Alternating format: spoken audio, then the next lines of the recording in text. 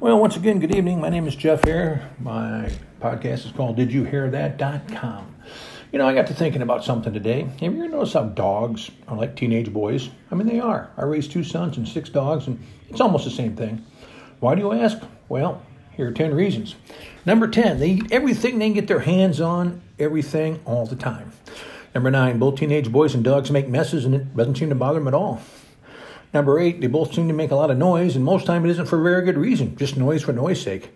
Number 7, things you think they should do, they don't. Things you think they shouldn't do, they do. Number 6, sometimes teenage boys and dogs need a subtle reminder of hygiene. Number 5, when they get focused on something, you're not even around no matter what you do. Number 4, both teenage boys and dogs will sleep all the time. Yes, they will. Number 3, just when you think you haven't trained, nah. Number 2, both dogs and teenage boys will spend a lot of time chasing females.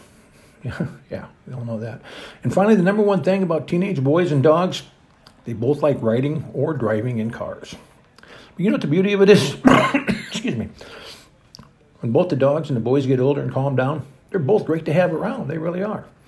So anyway, this is Jeff. Thanks for joining me tonight, and we will talk soon. Bye.